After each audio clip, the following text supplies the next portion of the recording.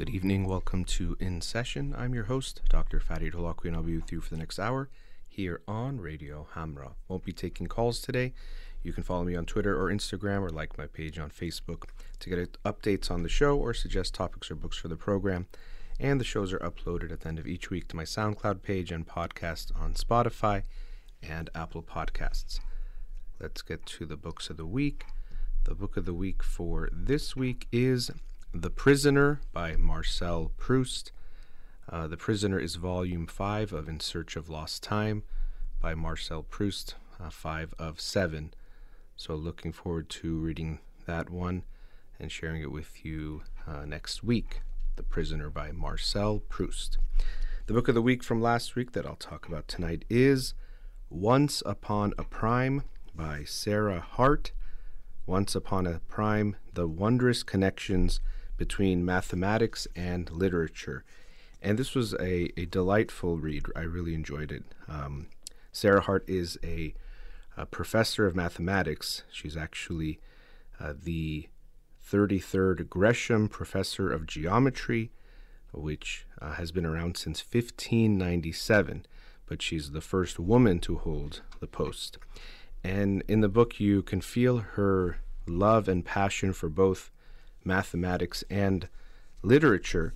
And so in this book, she is showing the connections and the interplay and how there is some poetry and in math, and also how there is often math very much impacts literature and writing as well. So it's nice when you read a book and you can feel the author's passion in the topic, just like if you're in a class.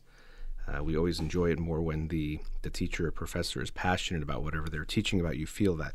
Also quite funny. I found myself laughing often at the jokes she made, sometimes of a more nerdy flavor, which actually I like, so I say that as a compliment, but really did enjoy the book.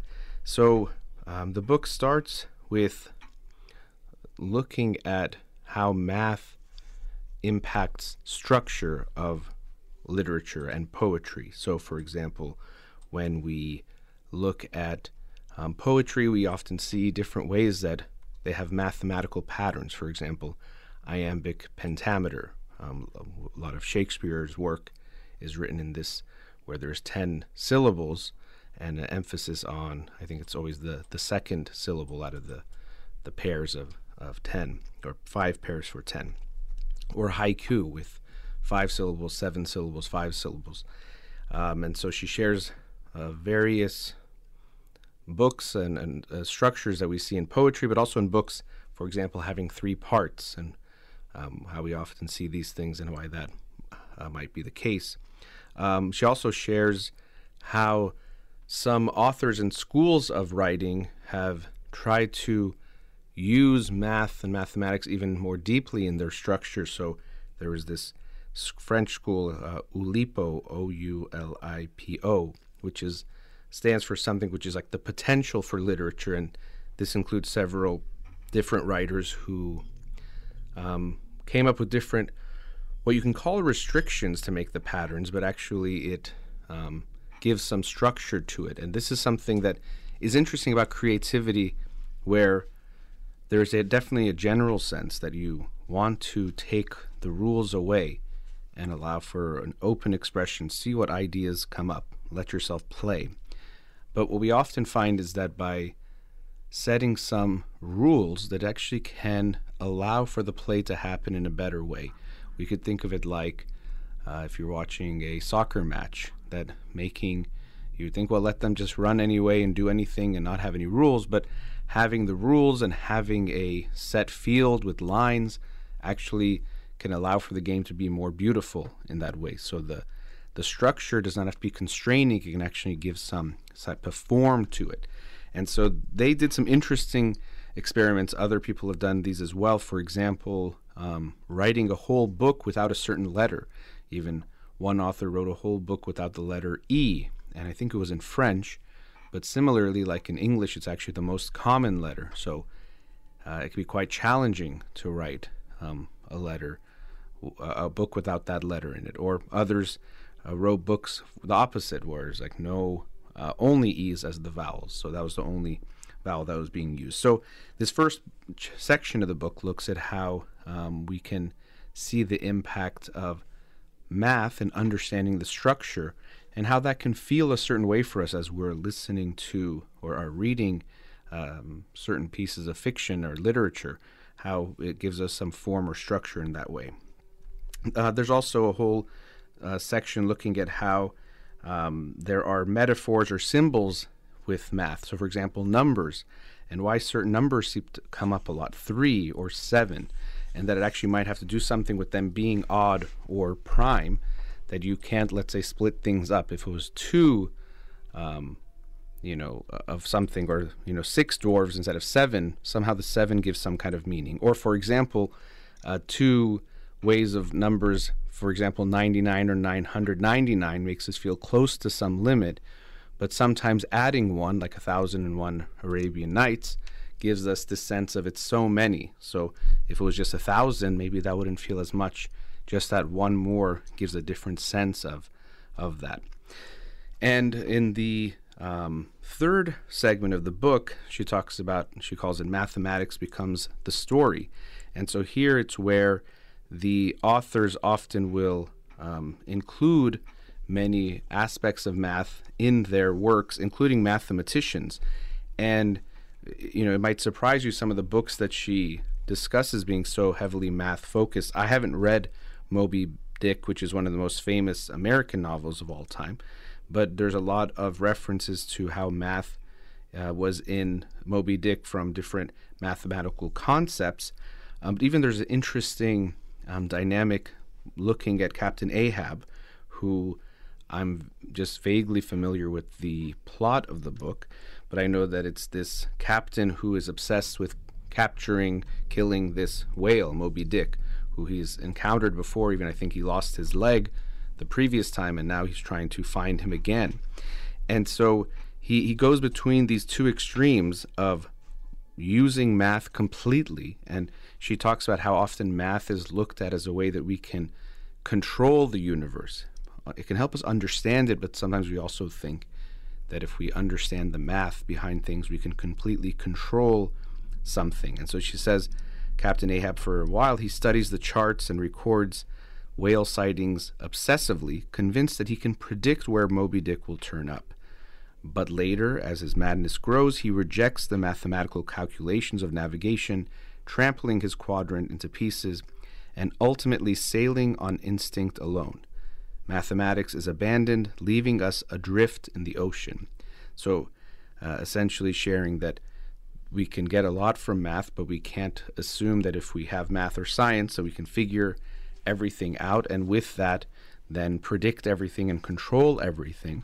But we also don't want to go to the other extreme where we completely let go or abandon mathematics altogether, or sciences, thinking that because they can't tell us everything or predict everything or control everything, they have no value. That's actually not true at all. So I didn't know about this kind of dilemma that we see, and how prominent it is, or at least to her, she's sharing how important that is in this book.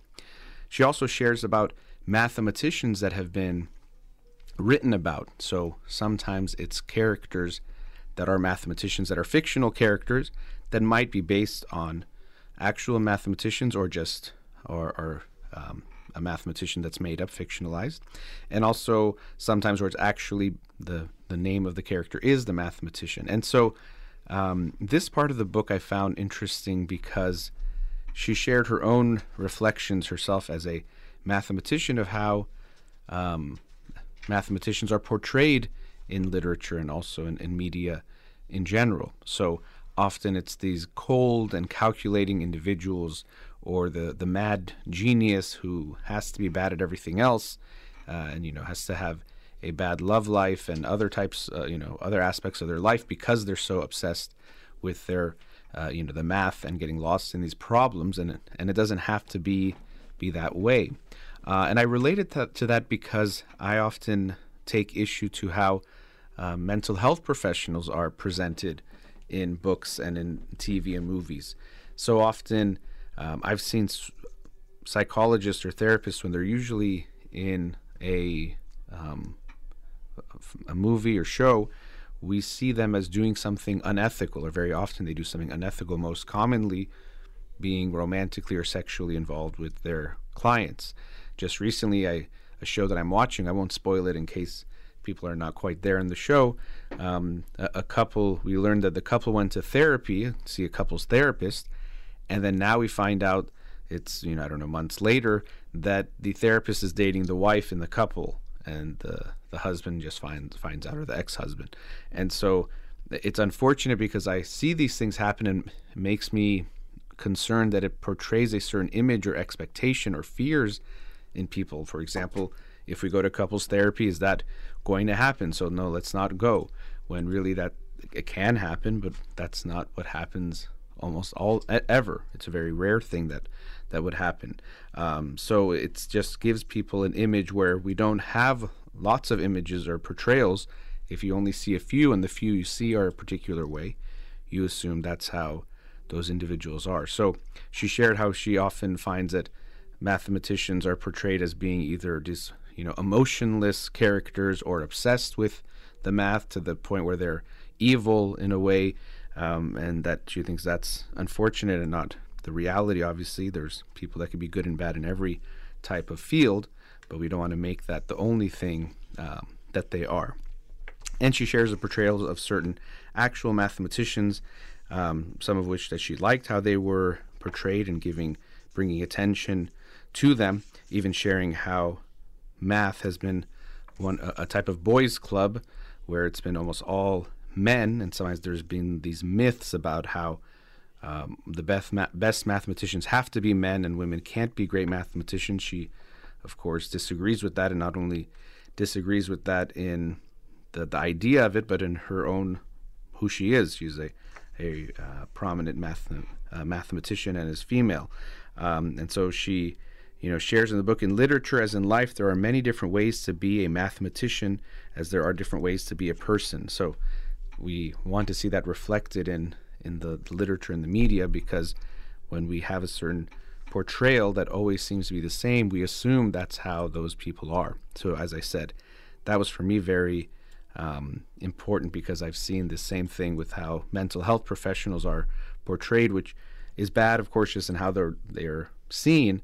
But even more, it concerns me that people might be afraid to seek out mental health professionals, mental health services, because they think they're going to do certain things, or they're trying to find something wrong with you, or they're weird in a particular way, which again, you have all of those within that field, just like you have all of any field you look at. You'll have people that are weird or unethical or whatever it might be. That's just humans being human, but not to think that all the people in that field are a certain way. But the book itself is a great portrayal of this relationship between literature and mathematics, and many times throughout the book she shares how great mathematicians are also in some ways great artists, or there's some poetry and emotion in it. It's not some emotionless field, and that intuition and feelings play a big part in how they might even get their inspiration or that creativity to come up with the ideas that they might figure out how to check or prove, but it's not just this pure emotionless endeavor. So I really enjoyed this book. As I said, it was very funny, very entertaining. You can feel her passion about the things she's writing about. Almost you can feel like she was talking to you about them in a way that I really enjoyed. So I hope you'll check it out. It was Once Upon a Prime by Sarah Hart. Let's go to a commercial break. We'll be right back. Welcome back. Conflict, and talked about something else. So I wanted to talk about it tonight for the rest of the show, because I've really been thinking about this a lot, of avoidance of conflict, how we deal with conflict, and really this understanding that if we don't tolerate and embrace conflict, we can't have good relationships or even really a good society, that we have to be able to embrace and face conflicts as they arise. Even internally we have conflicts, but when we look at any relationship, any group of people that are living together, or in a society of all people living together, we obviously cannot always be in agreement. feel the same way, want the same things, have the same opinions. It's just not possible.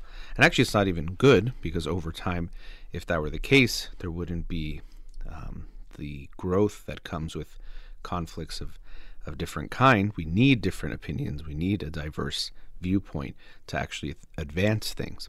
But just as a understanding, we have to accept there will be conflict. If you are in a relationship with someone, you hopefully many times will agree and see eye to eye, but there will be many things that you won't agree with, that you will see differently, or you'll have different wants, different needs, different expectations, different plans, and so there will be inevitably conflict in that relationship. So I thought of how to put a framework together of understanding our fear of conflict, or how we can promote embracing conflict more because of how vital it is and how necessary it is and how unavoidable it is. So I'm going to share a 3-part model, or 3 qualities that are involved in embracing conflict, or they have a vital role in our tendency to avoid or to embrace conflict. And just some note on that. Some people say, well, it should be like fighting. And it's like, no, it's not that you should like conflict. If you're seeking out conflict, that's not a healthy thing, and almost always coming from some kind of anger or unresolved conflicts with others in your past that you're now taking out on the people in front of you. So if you're seeking it out, that's not good. That's at one extreme. But what I tend to see much more of is people who are avoiding conflict. So the goal here is to embrace it when that inevitable conflict arises, to make sure you don't run away from it and deny that. So the first aspect of this, which can seem like a general representation of what we're talking about, but to me, I think it's one big aspect, maybe a foundational one, of our tendency to either avoid or embrace conflict. And this is our fear of conflict, or the consequences of conflict. So how afraid are we of what happens in a conflict, and how afraid are we of what the consequences of a conflict are? So what does that mean? So the fear of conflict part is how uncomfortable it makes us feel when we're having a disagreement with someone. And it's going to be related to the other factors that I'll discuss, but how uncomfortable does that make us when there is conflict, which is very much related to the second part of the consequences of conflict, because what we often find when people are afraid of conflict, what they're afraid of is not just the conflict, but the consequence that the conflict leads to the end of the relationship, that the person won't like them anymore, or the person leaves, or this friendship, relationship, whatever it is, will no longer exist. And so to understand your own fear level, whether it's a strong fear or a low fear of conflict, it can be good to first check in with yourself. How do you think you feel when a conflict arises? How quick are you to avoid it? And also to look at your own history of conflict, especially starting back to your childhood. What was your home like? Was there a lot of fighting, and was it a lot of ugly fighting or intense, scary fighting, physical violence, verbal violence and aggression? And of course, not just between the other members of your household. How was it directed towards you? How tolerant were your parents of a differing viewpoint or disagreement? Was there room for disagreement, meaning that you could disagree without being afraid of a big blow up happening? Could you have that space? So this is really the most foundational part of it, this fear or our expectations of the conflict. What do we feel about having a disagreement with someone? And for most of us, of course, it's not going to feel good, but you want to look at how intense is that. And often when this comes up, let's say with a client in therapy, or if I'm having a discussion about this fear of a relationship ending, most people say, oh, come on, I don't think, my mom's not going to talk to me anymore, or my girlfriend's going to break up with me, or my husband's going to leave me if we have one fight. I don't think that.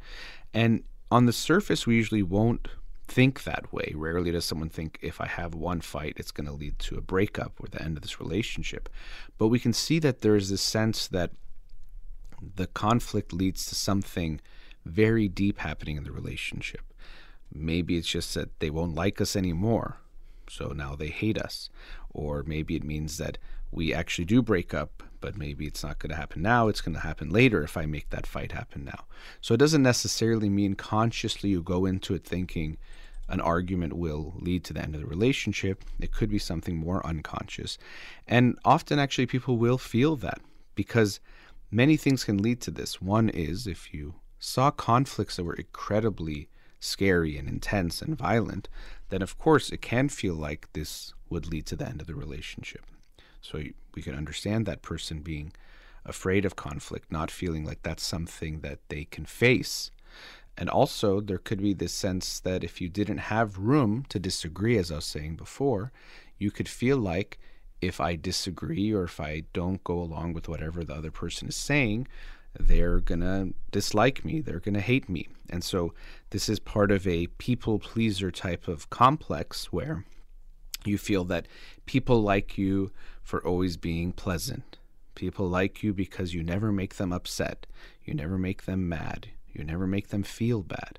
And so if that's how you have experienced yourself because you didn't have that space to do those things, then you're going to expect that other people will see you the same way too. The only reason people like me is because I'm nice and good. And so I always have to make sure I'm good or else they won't like me. And this makes us incredibly afraid of doing something that the other person won't like.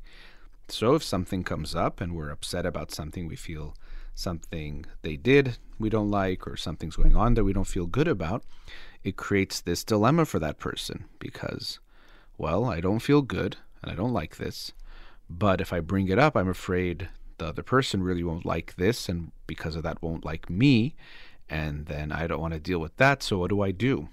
And so very often people who are people pleasers, who almost by definition are going to avoid conflicts, they'll hold it in. We're good at coming up with reasons to avoid. Oh, it's not a big deal. This happens all the time, or I'll get over it. Or, a classic when people do is they go to, well, it could be worse, right? He did something or she did something I don't like. Other people have abusive partners that do really bad things, so I should actually be grateful for what I have. This is a big trick we play on ourselves when we're feeling something and we don't like it. If we're trying to avoid the conflict, a great way to get out of it is to say, it could be so much worse. Other people have it worse. And so because of that, I shouldn't say anything. And so sometimes when I hear this from people, I give them the example that if you were, in your house, and you could be grateful for your house, but if you stand up and stub your toe against the side of the bed, it's going to hurt. And you can't just say, well, I have this nice house and other people don't get even to live in a home, and my leg doesn't hurt, my toes don't hurt. No, of course they hurt like hell, and you are probably going to scream and say something in that moment because they hurt, and that's okay. Don't feel that you have to, pretend like it doesn't hurt because you have these things you're grateful for. As I've mentioned before, you can be grateful for something overall, but also be upset about that same thing in the moment. You love your partner, something happens, and you're upset with them. You're grateful for them, but right now you're upset about something they did. Okay, I'm grateful I have this car, but if you crash into it or something happens, you might be annoyed by what's going on with the car. And you can't just say, well, I have to just be grateful for it. I can't ever complain. And that's really where people go to, is this sense of, if I'm grateful for something, I can never complain about that thing in any way. And I very much disagree with that, because that's not genuine and authentic, and that's not real. And not only that, it comes with this place of fear of conflict, that bringing something up is always worse than bringing it up, when I don't see that at all being the reality. If you're in a healthy relationship, you actually want to bring things up. And so I actually bring this up to couples that say, they might say, well, I don't want to upset her, I don't want to upset him by bringing something up that bothered me. And I can understand that. But I let them know that if your intention is to bother them, then yes, that's not good. That means you actually are not saying something because you're upset. You're saying something because you want to make them upset or take out some anger on them. But instead, you're bringing something up because you love them so much, not because you don't love them.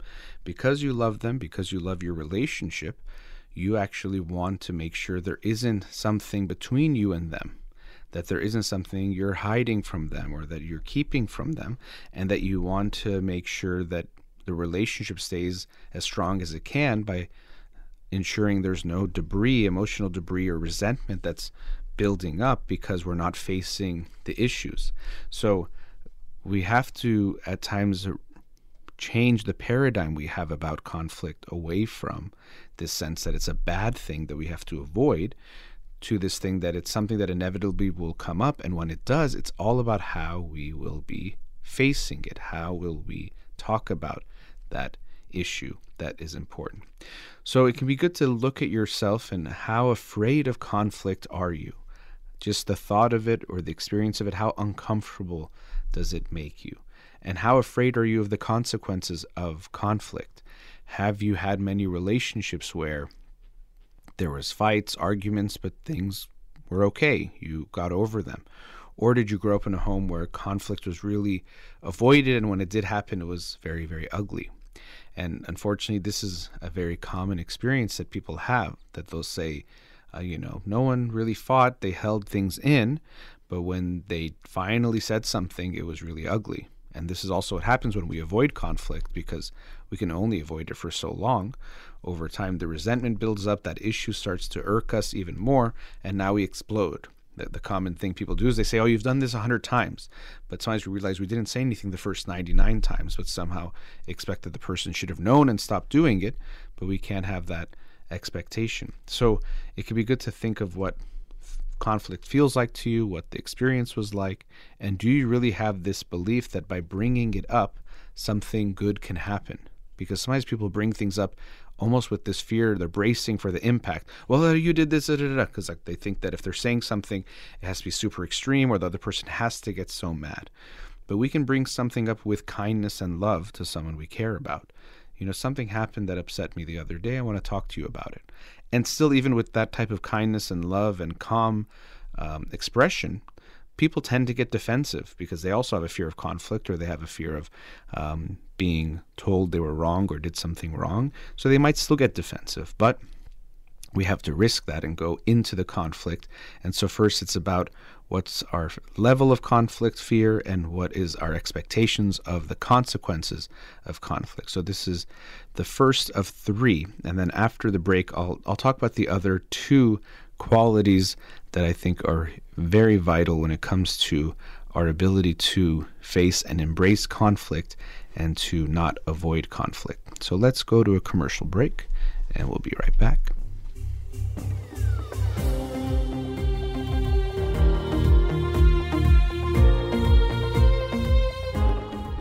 Back.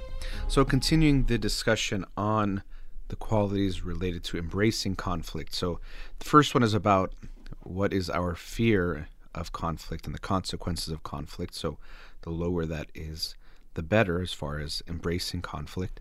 The second one is our frustration tolerance, or people will also call it distress tolerance, which is related to this fear of conflict, because people who have a low frustration tolerance will likely have a higher fear, will feel things more strongly about everything, but it isn't one and the same. So what is frustration tolerance? This to me is actually a pillar of mental health that often people might overlook. Because usually when people think of mental health, they think of being happy. They want to feel good.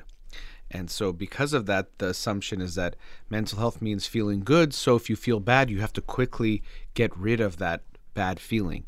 Okay, if you feel bad, what are your coping skills and coping mechanisms? Which is very important, because how we deal with feeling bad is critical to our overall well-being. If you feel bad and then you take it out on other people, that's going to hurt your relationships. If you make compulsive decisions, you'll hurt yourself in a variety of ways, whether it's spending money or taking substances or doing something that's bad. That's not going to be good. So coping mechanisms are very, very important when it comes to how we deal with our feelings. And always the difficult thing with coping mechanisms is, unfortunately, the unhealthy ones work better in the short term, than the healthy ones, in the sense that if you're feeling bad and you can take a substance, or let's say reach out to an ex that you had a toxic relationship with, you will feel better more quickly than if you go for a walk or talk to a friend or do some other things that might be helpful but more slowly make you feel better. The way I like to think of it is like if you're very, very cold, you ideally will slowly warm up. That's actually the healthier way, not to just like go into a microwave and get cooked. Now you're warm, but in not a healthy way, and there's consequences you're going to face for that. So it is important what you decide to do when you're feeling bad. That does matter. But another element when we talk about coping skills is how long can I just sit with an uncomfortable feeling when it comes up? And for most of us, that's a very difficult thing to do. So we can get it. It doesn't feel good, but that's what I'm talking about here is how long can you handle not feeling good? So by definition, it's not pleasant. But how long can you tolerate that? That's actually a sign, a big sign, an indicator of your mental health. I remember a few years back, I saw someone do an exercise to display this, and I did it on the air, which is kind of funny because, as you'll hear, it's a visual thing. But to hold an ice cube in your hand and to let it melt. And so you put the ice cube in your hand, and of course, your hand gets very cold, actually painfully cold. So you feel this pain. And I remember when I actually did this exercise, the person let us know your hand won't get hurt, because when you feel pain, that's the fear. Is what if you cause some kind of damage? But nothing's going to happen to your hand. It just won't feel good. And so you have to sit there and just let the ice cube melt in your hand. And it hurts and it doesn't feel good, and you feel the water coming off the side of your hand, and you're thinking, okay, maybe this is stupid, I can just stop. But there is this important lesson there that it doesn't feel good, and you do it. It takes a few minutes, but then you're still okay. And so this is a really big lesson to hold on to, that when I feel good even, but also when I don't feel good, that feeling doesn't last forever. No feeling lasts forever.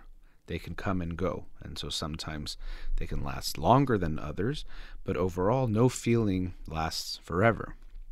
And so if we're not feeling good, yes, sometimes if it's something we can do something about, you can do something about it. So let's say if you're physically not feeling good and you see, oh, there's something poking in my side, you can move away from that thing or move the thing away from you that's poking. But sometimes you have a headache and maybe you can take something for it, but sometimes you have to wait a little bit and just understand that it's going to hurt for a little while, but it'll get better. It'll get okay.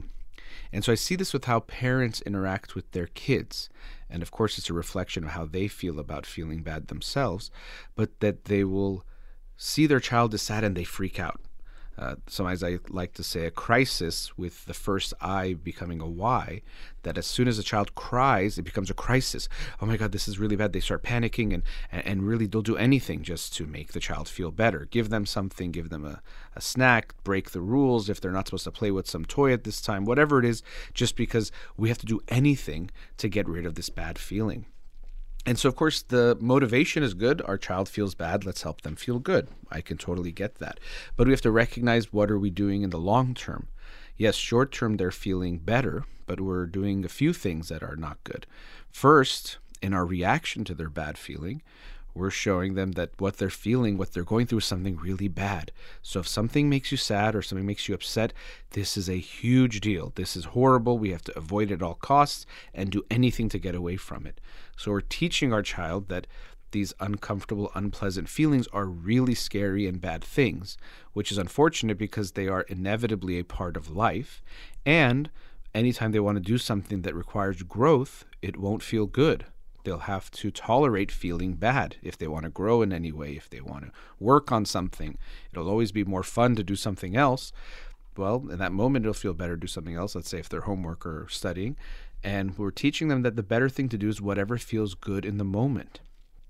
So contrary to what might seem like, okay, the best thing is to make them feel good the fastest, often what's more helpful is to show them that you empathize that they're feeling bad, and you might even help them soothe how they're feeling, especially if they're younger, but that you also know they're going to be okay. So I think this is a really nice balance. Let's say the child scrapes their knee and they come back to their parent and they're crying. So, of course, you want to show you care. You want to say, oh, who cares? You're going to feel better soon. You want to hold them. You say, oh, you hurt your knee. Oh, that looks like it hurts. But there's something in how you're comforting them that shows that you know they're going to be okay. But if you react in, oh my God, what if you broke your knee? What if you're never going to get better? That makes them freak out, right? Because you're showing them, I don't have this belief that you're going to be okay. So I know you're not feeling good. I care that you're not feeling good, but I also know you're going to be okay. So I'm not freaking out. And that'll help you get comforted not to freak out. Kids always look to their parents to see how they should be feeling or how scary something is because they don't really know. You've all seen this before. A kid falls, they look to their mom or their dad, and if the mom or dad freaks out, they freak out too. If the mom or dad's like, you're good, they're usually like, okay, I'm good, and they keep playing. It reminds me of being on an airplane, and if you have turbulence, sometimes, feel scary. You don't know how safe it is or how much. Usually they say turbulence is nothing to be worried about, but sometimes when it's more intense, you might have a moment where you freak out. And I usually will look to the flight attendants or other staff because they kind of know. If you see them freaking out, then I'll probably freak out. But if they seem calm, they know that, okay, they've been through this a million times before. What we're going through, we're going to be okay. This is just the way planes work when they're working quite fine. So how you show your child to feel about feeling bad is really important. We don't want to show them that you run away from it and you do whatever you can when you feel bad. We want to show them that it's going to be okay. You don't feel good. I care about that, but I also know that you'll be fine and it'll take some time. So this is a very important thing because to have a conflict, we have to embrace not feeling good. Because it doesn't feel good to disagree or to talk about something we disagree about. It's much more pleasant to avoid it or to talk about something else. And so in the moment, that's usually what we do. We avoid that uncomfortable conversation. So in order to embrace conflict, we have to be willing to tolerate this distress, this frustration, this discomfort that we're feeling. So that's the second quality of embracing conflict, our frustration or distress tolerance. The third quality that I think is vital is our self-other emotional orientation. So what does that mean? This means when we're in a interaction or just our general orientation, how much are we focused on ourselves and how much are we focused on other people or in a two-person interaction, the other person? Because people have a range on this, a spectrum, where some people are too self-focused. They think about themselves and they don't think about the other person. So they might do something hurting the other person and they don't care. Well, I like doing this or I wanted to do this, so I'm doing it. And that person would be selfish or more on the narcissistic side. But unfortunately, there's people on the other side too that can be too other focused. So if they are interacting with others or when it comes to their wants or their needs, they might completely put their own away to make sure that other people are okay. And this, as I mentioned, these different factors are very interrelated. Someone who's a people pleaser will also tend to be very other focused. They won't be thinking about themselves. Do I like this? Am I okay? Are my needs being met? And they'll be preoccupied with making sure the other person is okay. And this also is likely due to childhood experiences of their own wants and needs not being responded to in a positive way, especially if it disagreed with the other person. So if they wanted something and their parent wanted something, it didn't matter what they wanted. And so if we had many experiences like that, we learn to disown our own feelings, our own wants, and our own needs to make sure the other person is okay. Because if they're not okay, the world is falling apart. If my parents are not okay, I'm not going to be okay. Since I use the plane analogy, the analogy I think related to this is if you were flying and if your pilot thought you were flying okay, but you thought you were about to hit a mountain, you would rather your pilot was right than you. So you would rather assume they are right and forget about what you're seeing. And so kids from a young age, when their parents are doing something not okay, they unfortunately tend to think they're missing something or they're not getting it. So they internalize the sense that they're wrong and their parent is right because it's safer to think that people who are in power and control and taking care of us, they know what's going on and they're okay, rather than maybe it's easier just to think, well, I'm wrong or I don't know what's going on. So if we're about to have a conflict, if we're so focused on the other person being right and making sure they're okay, or if we feel so responsible for how they feel, then we're going to avoid conflict or do very poorly in conflict, because even if we bring something up because we get so frustrated, then as soon as the other person has some feelings, we totally become about them. Oh, you're right. No, I shouldn't even mention anything. You're right. I don't know what I was thinking. I don't actually feel that way, or whatever it is, to abandon ourselves to make sure the other person is okay. So again, going over those 3 factors, the first one is our fear of conflict or the fear of the consequences of conflict, which we can have a huge range on. How comfortable are we about that? The second one is our frustration or distress tolerance. How much can I tolerate feeling uncomfortable? Because if I cannot tolerate that, or if I'm always going away from that, then I'll always go away from conflicts, because conflict will always feel less comfortable than going away from that. And as I mentioned, these are interrelated, but they're not exactly the same thing, because there's some people who might be okay having a conflict and having that conversation, but they might not want to feel sad. So they might not have a fear of conflict or the consequences of conflict, but they still might have a low distress tolerance that they, for example, if they're very sad, they might not tolerate that, or they might react to it very strongly. So these are interrelated concepts for sure, but they're not one and the same. And then the third one is our self-other emotional orientation.